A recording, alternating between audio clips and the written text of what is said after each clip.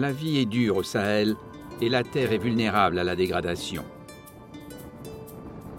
Les agriculteurs savent que leur survie dépend du bon entretien des sols et que les animaux jouent un rôle important dans ce domaine, tout comme les arbres. Au Niger, le fumier est une précieuse ressource pour les agriculteurs. Pour ceux qui n'ont pas d'animaux, l'entretien de bonnes relations avec une famille d'éleveurs présente des avantages mutuels. Sur un sol qui a reçu un apport de fumier, les plants de millet se développeront pleinement. Mais sur un sol qui n'aura jamais été nourri avec du fumier, le millet ne fleurira même pas et on n'en tirera rien.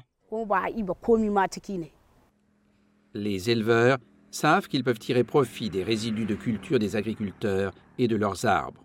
Et en échange, ils leur apportent quelque chose, la fertilité de la terre. Écoutons le témoignage d'un agriculteur au Niger.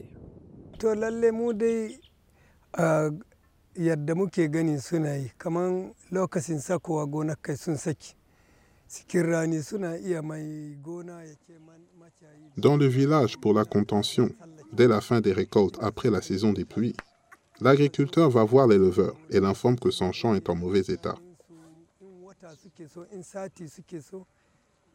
Pour y remédier, il lui demande de laisser le fumier de son troupeau dans le champ. Il convient de l'emplacement où le gardien de troupeau peut camper. Celui-ci peut y rester 1 semaine, 10 jours ou même 20 jours avant de changer de camp. Ce type de contrat se base généralement sur l'amitié qui les lie.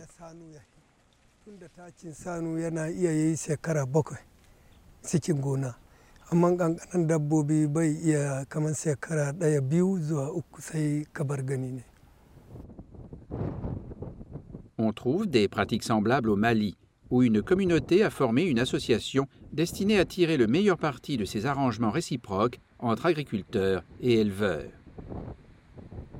Bien que de création récente, l'association Baraogon a ressuscité et renforcé une tradition ancestrale.